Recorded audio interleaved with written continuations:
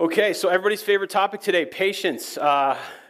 We stink at this. We are terrible at it. And, kind of before I get into this passage a little bit more, it's just, in 2019, we are just, every single thing is at our fingertips. Now, I was a child of the 80s and 90s, okay? So I was born in 1980, so I had both of those decades before I was 20 years old. And to me, now, looking at what my kids have available to them now and what I had available to me then, it's like mind-boggling, right? The fact that you can open up an app and have every single thing you could possibly ever want to watch ever at your fingertips. I don't know if you've felt this way, but I just basically open up Netflix and just scroll for an hour and then eventually close it and not watch anything. My kids have no problem picking jumping from one thing to the next, and it's kind of like you have to keep an eye on what they're doing because so much is available to them. It's not just that. It's literally everything in our life. Everything in our life is at our fingertips. Everything is fast and getting faster, right? And so patience is one of those things that we just don't have as a nation, and I don't think any of us have in general. I mean, you just pay attention to the way people drive, right? The way people treat each other. I mean, even if you go to the store at the wrong time, the grocery store at the wrong time, and you're literally like, can this person just get out of my way?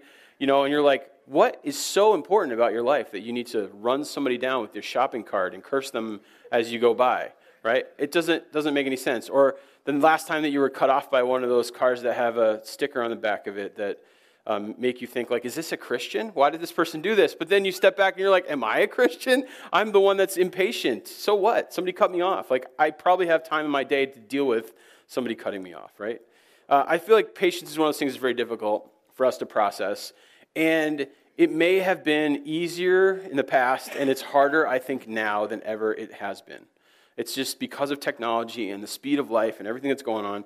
Patience is one of those things that we have a really, really hard time with.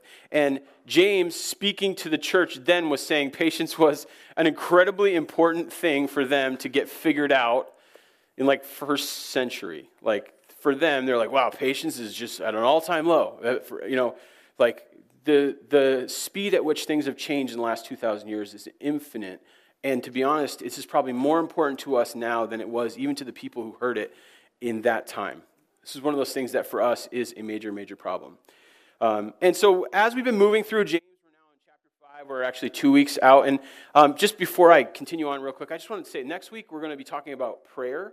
And specifically we'll be talking about anointing prayer, a powerful prayer of I'm quoting off the top of my head, but what I want to say is if you have something nagging you going on in your life that you really like somebody to enter into and pray with you about, I think next week we're going to really spend some time after the service is over just praying with people who are struggling with stuff, whatever it is that you're carrying around, and potentially just making sure that we're there and available for anyone who would like to pray about whatever's going on in their life. So if you have something that you've been kind of carrying, I just encourage you to think about next week just showing up afterwards and having somebody enter into that with you and pray over whatever it is that's going on in your life. And it could be about you or someone in your family or someone that you're close to or something you're struggling with or a health problem. Whatever it is, we just want to make sure that we're going to meet you where you're at and pray over you in that time. Anyways, patience. So when James starts this passage, starting with verse 7, patience, this is not the first time that he's really dealt with this in the book. But we haven't specifically spoken about this issue. We've talked more in the idea of perseverance, of like standing firm and being strong throughout a certain period of time. In fact, the word perseverance or steadfastness, if you have a different translation, it literally means to endure patiently. Okay, so there's an element of patience that comes with being steadfast or with persevering, which will also be in this passage. But that patient enduring is something that I think is really hard. And I think this really hurts our relationship with God. And maybe this is not your story, but I think this is something I've struggled with, and I think most people probably have, is that we get to a place where we basically there's a problem or something that we want to have kind of dealt with. We want to change about our lives. We want something to be fixed, right? We want to help somebody else out. And what do? We pray, and we ask God to fix that thing. And then nothing happens, and then we're like, well, God must not be there, and he must not want to be involved, and he must not care about what's going on. And we're actually applying the speed and the intensity of our world today to the concept of our relationship with God, and it's really a dangerous thing. Because often we are called to persevere, to patiently endure while we ask God for what he's able to provide. In fact, when Jesus teaches his disciples about prayer, he tells them this story about a widow. I'm going to go off book here for a second. About a widow who went after this judge constantly, all the time, day after day, trying to get justice. And she would continually come and kept going to the judge and saying, give me justice, give me justice. And finally the judge just said, fine, I'll give you what you're asking for because I want you to go away and you're being super annoying, essentially. And then Jesus said, he told his disciples this story so that they would pray and never give up.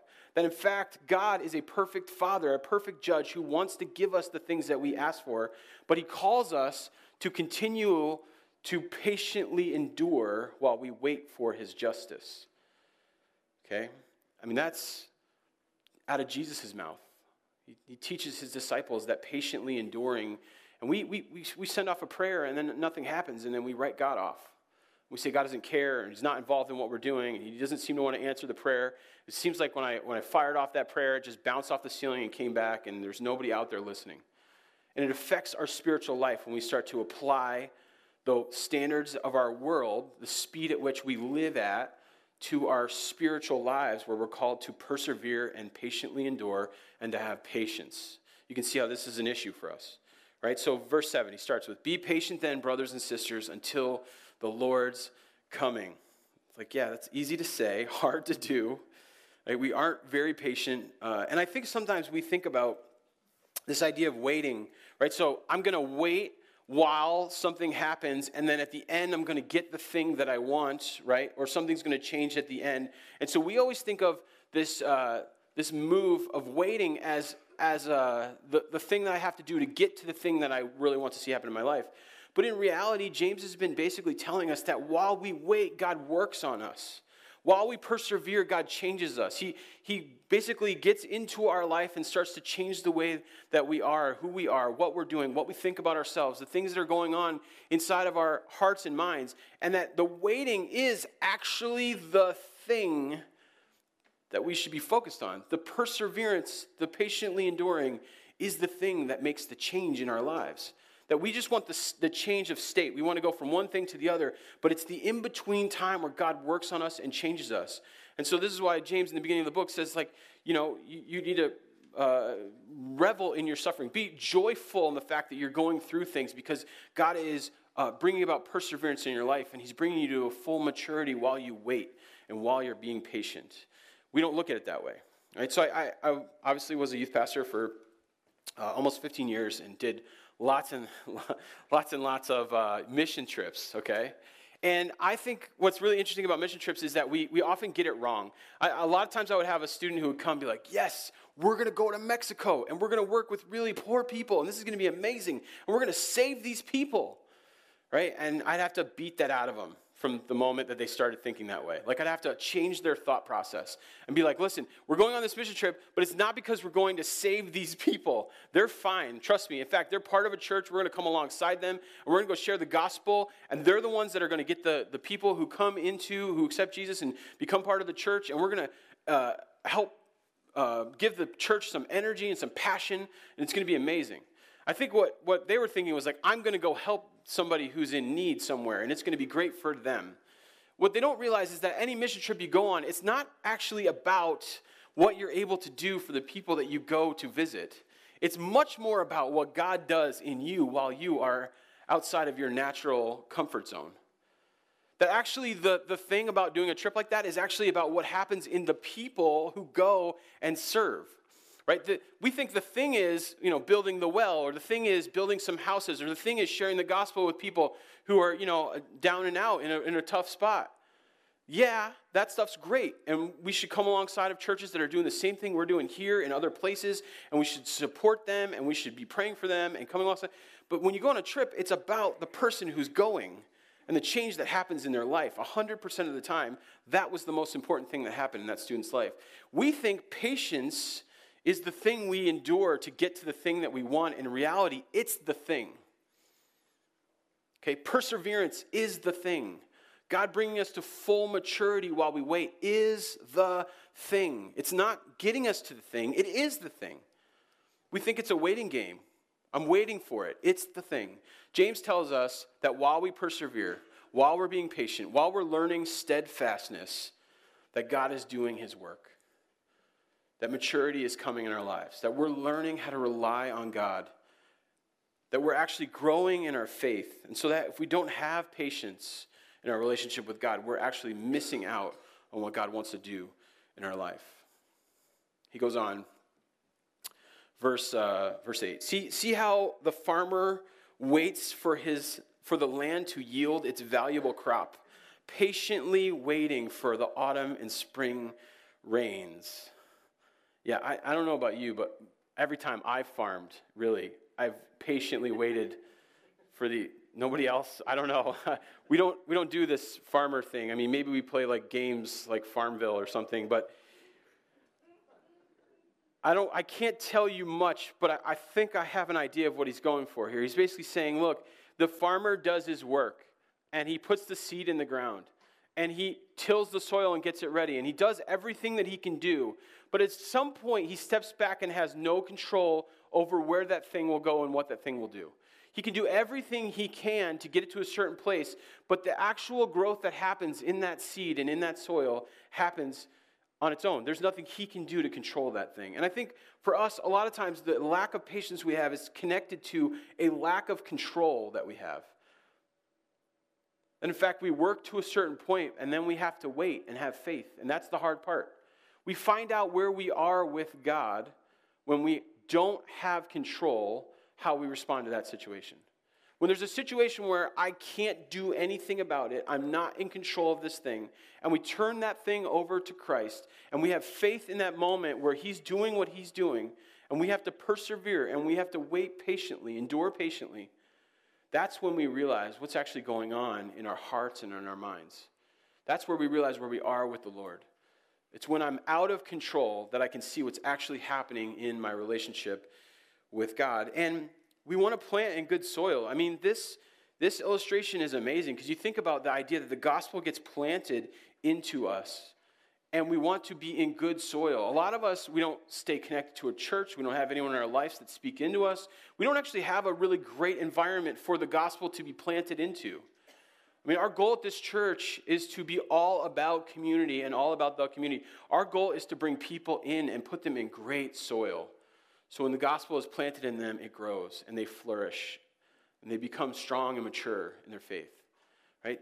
The soil that we're planted in makes all the difference. And if you're planted in weak soil, then when the rain comes, what happens? You get washed away.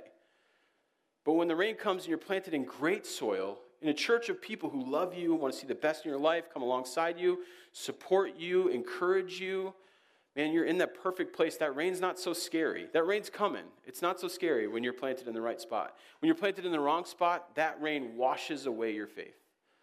Okay, so it's all about finding yourself in the good soil and trusting that God is going to do what he's going to do and waiting for him to do the work. Storms will crush people who aren't planted in great soil, but they will cause those who are planted in great soil to grow and become mature. And it'll be God who does it. He goes on, he says, you too, be patient and stand firm because the Lord's coming is near. Okay, so it feels like he's just repeating himself over and over again. But this stand firm idea, so you too, be patient and stand firm. Stand firm is a terrible translation in this translation, in the NIV. Okay, so this concept of standing firm, of persevering, of placing yourself firmly and establishing yourself, it actually translates really well to establish your hearts for the coming of the Lord. Okay, the gospel tells us that we must establish our hearts for the coming of Jesus, that we must put ourselves in a place where we're standing firm in our hearts in the right place, to actually put ourselves in place and then to stand firm in that place. And I think a lot of us, we struggle because we haven't firmly established our hearts in Christ. We have firmly established our hearts in all kinds of other things, but not necessarily in Jesus. Okay? For this to work, for maturity to come, for you to have perseverance, for you to be able to patiently endure all the things that will be thrown at you, you have to first establish your heart in Christ. This is the good news of the gospel, right? We basically at some point have to step back and say, my way doesn't work. In fact, if I'm given to myself, I'm going to essentially be a selfish person who serves myself. We all are like that. Everyone is like that. If you don't think that every human on earth is essentially selfish and will serve themselves, just hang out with a 3-year-old for like 5 minutes. We're born this way. We're born to serve ourselves. We're born to be selfish. And it's when we realize the fact that we are separated from God, that we have nothing in ourselves that is redeemable. When we turn ourselves over to Christ, when we ask Him to do the work in us, and when we firmly establish our hearts in Christ, that is when the good news happens. That's when the gospel starts to flourish. That's when we change from being selfish people to selfless people. That's when Jesus starts to use us to change the world around us. This is when all the magic happens. I think we have a lot of people walking around, in Minnesota especially, who are really good at being Christians, but aren't firmly established in their hearts in Christ. We all need to step back and ask that question. Am I firmly established in Christ? Is my heart set in Christ? Or is there something else that my heart is set on? Is it set on serving myself? Is it set on doing the things that I want to do? Is it set on building my own kingdom? Or am I firmly established and set in Christ? Because that's the key. That's the most important thing. And until we do that, all of this is us just trying harder. That's what religion is. It's just you just trying harder to do the things that you think you're supposed to do and failing miserably. I want to be a better person. I got to stop swearing. I need to really stop this habit that I have. I need to treat this person better. I need to let go of this thing that I've been holding on to in this relationship. You can try. You can't do it until your heart is firmly established in Christ, until you've given over what you have and you've received what Jesus is wanting to give you. That is the good news of the gospel. So essentially, he says, you too be patient and stand firm because the Lord's coming is near. And I don't think we really live with the right amount of urgency. You probably heard these phrases before, the Lord's coming is near, or Jesus is coming back, or it's about to happen. When you read what the New Testament writers wrote, when you read what Jesus said, you see that they believed that there was a second coming, a Christ was coming back, and it could happen at any moment. That still hasn't changed, but yet somehow we don't live with the urgency that Christ could come back tomorrow. Essentially, we are standing outside of a burning building. There are people inside screaming, and we're like, hey, maybe I'll get to that tomorrow. There's a certain amount of urgency that we have to live with as Christians.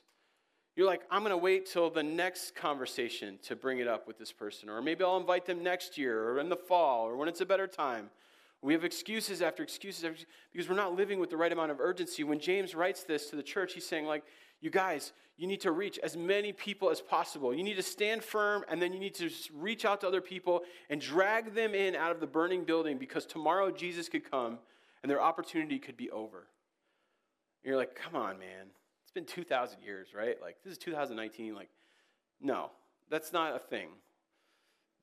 Scripture tells us that this can happen at any moment, that Jesus will come back, that every person will be judged. They'll stand in front of Christ, and they'll have to justify the things that they've done. And they either have one of two options. It's either I'm good on my own, and therefore I am deemed to be unworthy of being in relationship with God, or I'm good because I know Christ, and I've received His forgiveness, and I know what it means to have His grace in my life.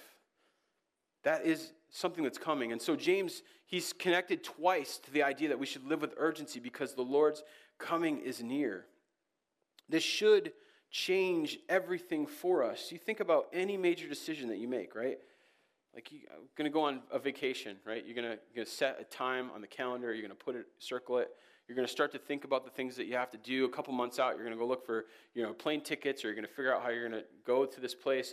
You're going to start to change the way that you do things a couple weeks in advance. You're going to start to make sure that the right stuff's clean, that you have everything you need, that you find that thing that you needed from the basement that's like buried somewhere, right? You're going to start to change the way that you live, so that way when that time comes, you're ready for it. Right? Jesus actually talks about this in another section. He says, like, Look, people who knew that their house was going to be robbed would stand waiting for the thief to come and would basically keep them from robbing their house. And yet we don't live with the same urgency that Jesus is coming back at any moment, and yet we're acting as though nothing is different. Right? You decide on a major in college. You have a health scare. These things change the way that you live. They change the way that you make decisions. They change the matrix of how you make decisions now is different. This should be the way that we look at Christ. That he could come back at any time. That we don't have an infinite amount of time. And the problem is, a lot of us actually love the world that we live in. If we step back and actually ask the question, do we want Jesus to return, and we were honest about it, we might say no. We might be like, I like what's going on. I want to continue to do the things that I do. I want this life that I have. I don't want what's coming up. I think sometimes we have this idea that like Jesus comes back and then we go to heaven, and heaven is just like being in a choir all the time, which sounds like hell to me. Some of you guys are like, that sounds amazing. No, that sounds terrible to me. I do not want any of that. Like, this is a much bigger thing than I think we give it credit for.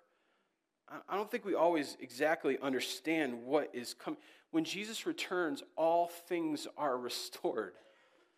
When Jesus returns, all pain, all difficulty, all of these things are made completely new. All of these things are reconciled to God. In fact, God was reconciling the entire world to himself through the person of Jesus, and it's all made right when he comes back. And yet we're like, well, fine, come back, but do it after this happens.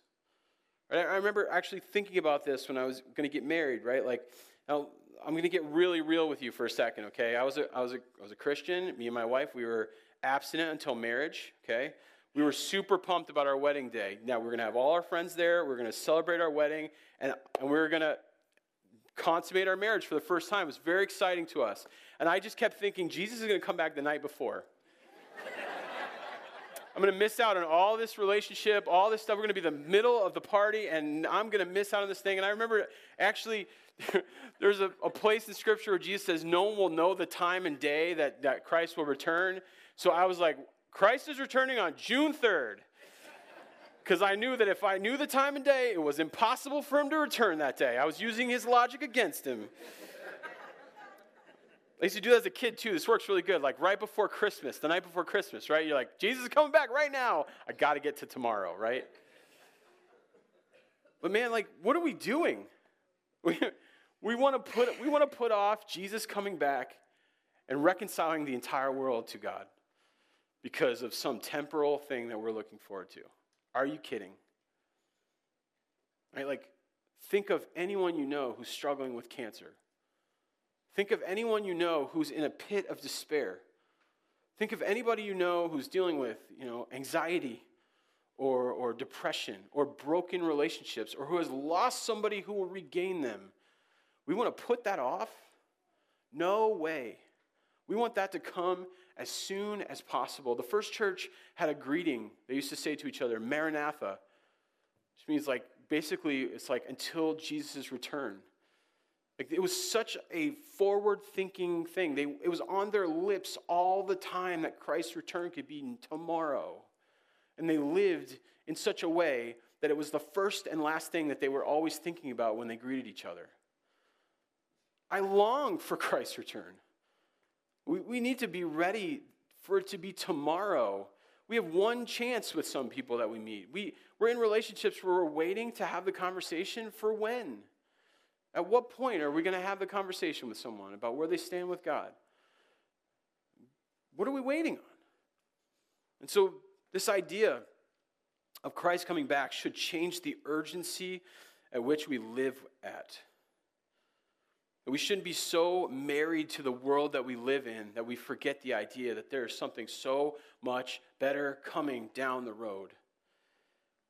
And we got this picture of what this looks like from the way they would do weddings in Israel back in the first century. Essentially, the groom and the groom's parents would come to to the bride, and they would negotiate a price. I know this is a little bit first century, but they would figure this thing out, and then they would get like a contract, essentially. They would make an agreement that, okay, these kids are going to get married. And then the bride or the groom would go home to his parents' house, and he would spend some time building onto the home, getting himself a place where he could bring his bride and getting a place ready so that he could take his bride to a new place where they could establish their own family. And he could be gone for up to a year building onto his parents' house, creating a space for his new family.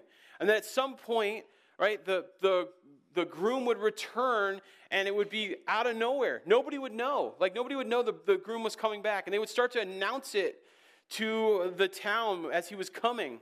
And so then the bride and all the people that were part of the wedding would get ready for the groom to come, and then they would basically be then united, and they would go have a ceremony, and then they would have a 7-day banquet. Right? This is what a Jewish wedding looked like in that first century. And so when Jesus tells us, right, in John chapter 14, don't let your hearts be troubled. Believe in God. Believe also in me. My Father's house has many rooms. If it were not so, would I not have told you that I'm going to prepare a place for you? And if I go and prepare a place for you, I will come back and I will take you to be with me, and also that you will be where I am. Jesus is essentially saying here, like, I am the groom, and I'm going to heaven, and I'm creating a place for you to be someday with me. And while you patiently endure, get ready for me to come back. That the moment I come back and they announce my return, that you should be ready to go with me to the place that I've already set up for you. By the way, the bride in this scenario is the church. It is us individually and us as a group, as we patiently endure and prepare and persevere and continue to have faith steadfastly while we wait for Christ's return. I think people make mistakes on both sides. They are either too focused on this world, that they are missing the idea that Jesus is coming to establish something else, or they are so focused on heaven that they are missing the idea that they can make a difference right now in the world while they patiently endure. That in fact, we have to have both concepts happening. That we want to be reaching people now because Christ may come back, but we want to be making sure that our lives are focused on what Jesus is doing and what he's going to bring about when he returns. This is a tension as Christians that needs to be managed. This is not a problem that we can never solve. We have to live here now with our eyes on the mission of what God is doing, and we have to live with our eyes hopefully looking forward to what he will bring about in the future. This is a tension that we manage, not a problem that we solve. We have to do both, and we have to be ready to live with the urgency that comes along with that. Is anybody in here following me? Okay. Sorry, I feel passionate about this because I just feel like we're missing it sometimes. We either have our head in the clouds or we're so in love with our world that we're ineffective as Christians. He goes on, verse 9, don't grumble against one another, brothers and sisters, or you will be judged. The judge is standing at the door. Right? Like, how small does this look thinking about the intensity of Christ's return? He's like basically James, and he kind of jumps around. He's a little ADHD, which I appreciate about him. Sometimes we call this the Proverbs of the New Testament. He kind of gives you little bits of wisdom sprinkled in there. And he's like, hey, by the way, so now that you're living for Christ's return, hey, maybe don't grumble against one another, brothers and sisters, or you too will be judged because the judge is standing at the door. Once again, I'm going to remind you that there's a moment coming where every person will be judged, and you're focused on really stupid stuff. Let it go. Your God has given you so much mercy and grace, and you can't even offer it to the next person standing next to you? Are you kidding?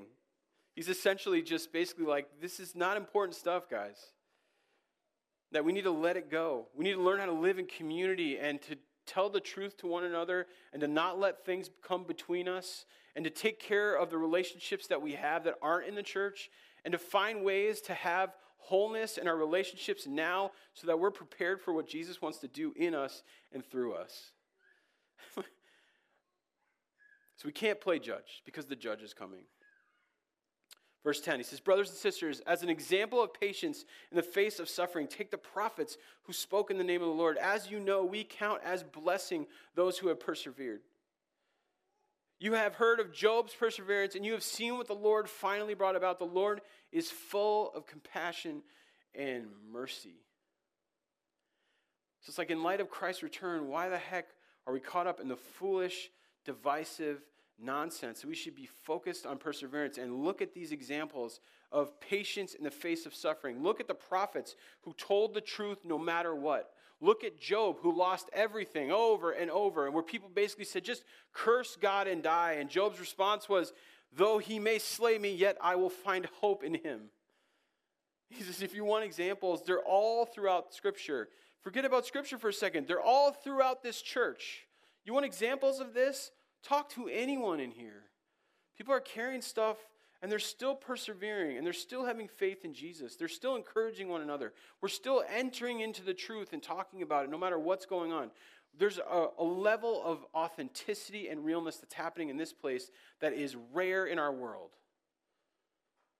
Look around. See what's happening. Find a way to join that, because Jesus is full of compassion and mercy. And if you step into what God has called you to do, He will give you the strength to carry on until you have fully completed what He's asked you to do. Verse 12, above all else, my brothers and sisters, do not swear, not by heaven or earth or anything else. All you need to say is a simple yes or no. Otherwise, you will be condemned. He basically says, one last thing, just be a person of your word. While you are waiting for Christ to come back, do the things that you'll say you're going to do.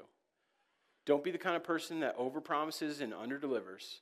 Be the kind of person who delivers on the promises they make. When you say you'll be there, be there. When you say you'll be there at a certain time, be there at a certain time. When you say you'll follow through on something, follow through on something. Do you know these are the best people to work with? These are the best people to live next door to. These are the best people to be in relationship with. These are the best people to have as part of your life, people who do what they say they'll do. This is the kind of community that God wants to build while we are waiting for His return. And the question is, are our hearts steadfast in Christ? Are we firmly established in Jesus? And are we able to do this in His strength? Because if we try to do it on our own, if we try to just do more or try harder, that's called religion. And in our religion, we die. In our religion, we fail. And in our religion, nothing changes in us, and we are not saved in that. We are only saved when we put our faith in Christ.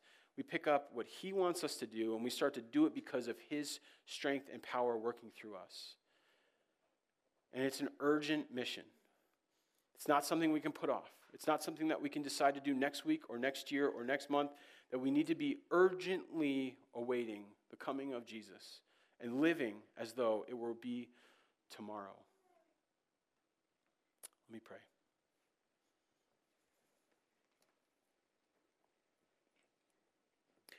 Jesus, would you be everything we need to do what you've called us to do in this world? God, would you help us not to be so in love with the world that we are useless to your mission?